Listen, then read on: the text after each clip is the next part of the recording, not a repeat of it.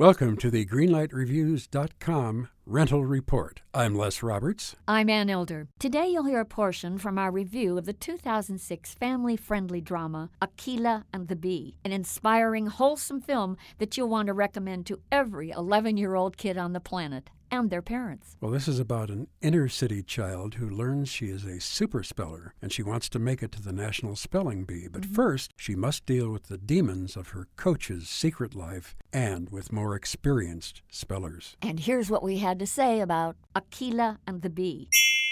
What I liked about Akeelah is that she learns an awful lot about herself thanks to the tutelage of the character played by Lawrence Fishburne. And one of the things that he insists that she do in order to become a great speller is that she has to adopt the language, his language, not street language. Right. She has to become disciplined, she must be desirous, and she must be dedicated, the 3 Ds, in order to make it. It's such a positive movie. The interesting thing about this film is at the end, everybody becomes interesting and appealing. Green light all the way for me. Me too, Les. Akeelah and the Bee, I believe it echoes the values of millions of Americans. For me, Akeelah and the Bee is an enormous green light. 2 green lights for Akeelah and the Bee.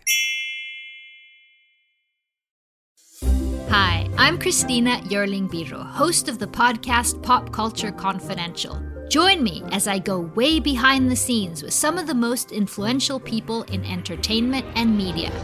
Hear actors such as Succession's Brian Cox talk about his favorite characters to play. There always has to be a mystery. The audience have to be in a situation where they want to know what's going on. Meet studio execs like Pixar chief Pete Docter and learn his secret on how he makes us cry. Emotion is our first language. And so many others who are defining popular culture, from Obama speechwriter David Litt to Top Chef host Padma Lakshmi. We don't often think about food politically, or we don't want to, but it really is.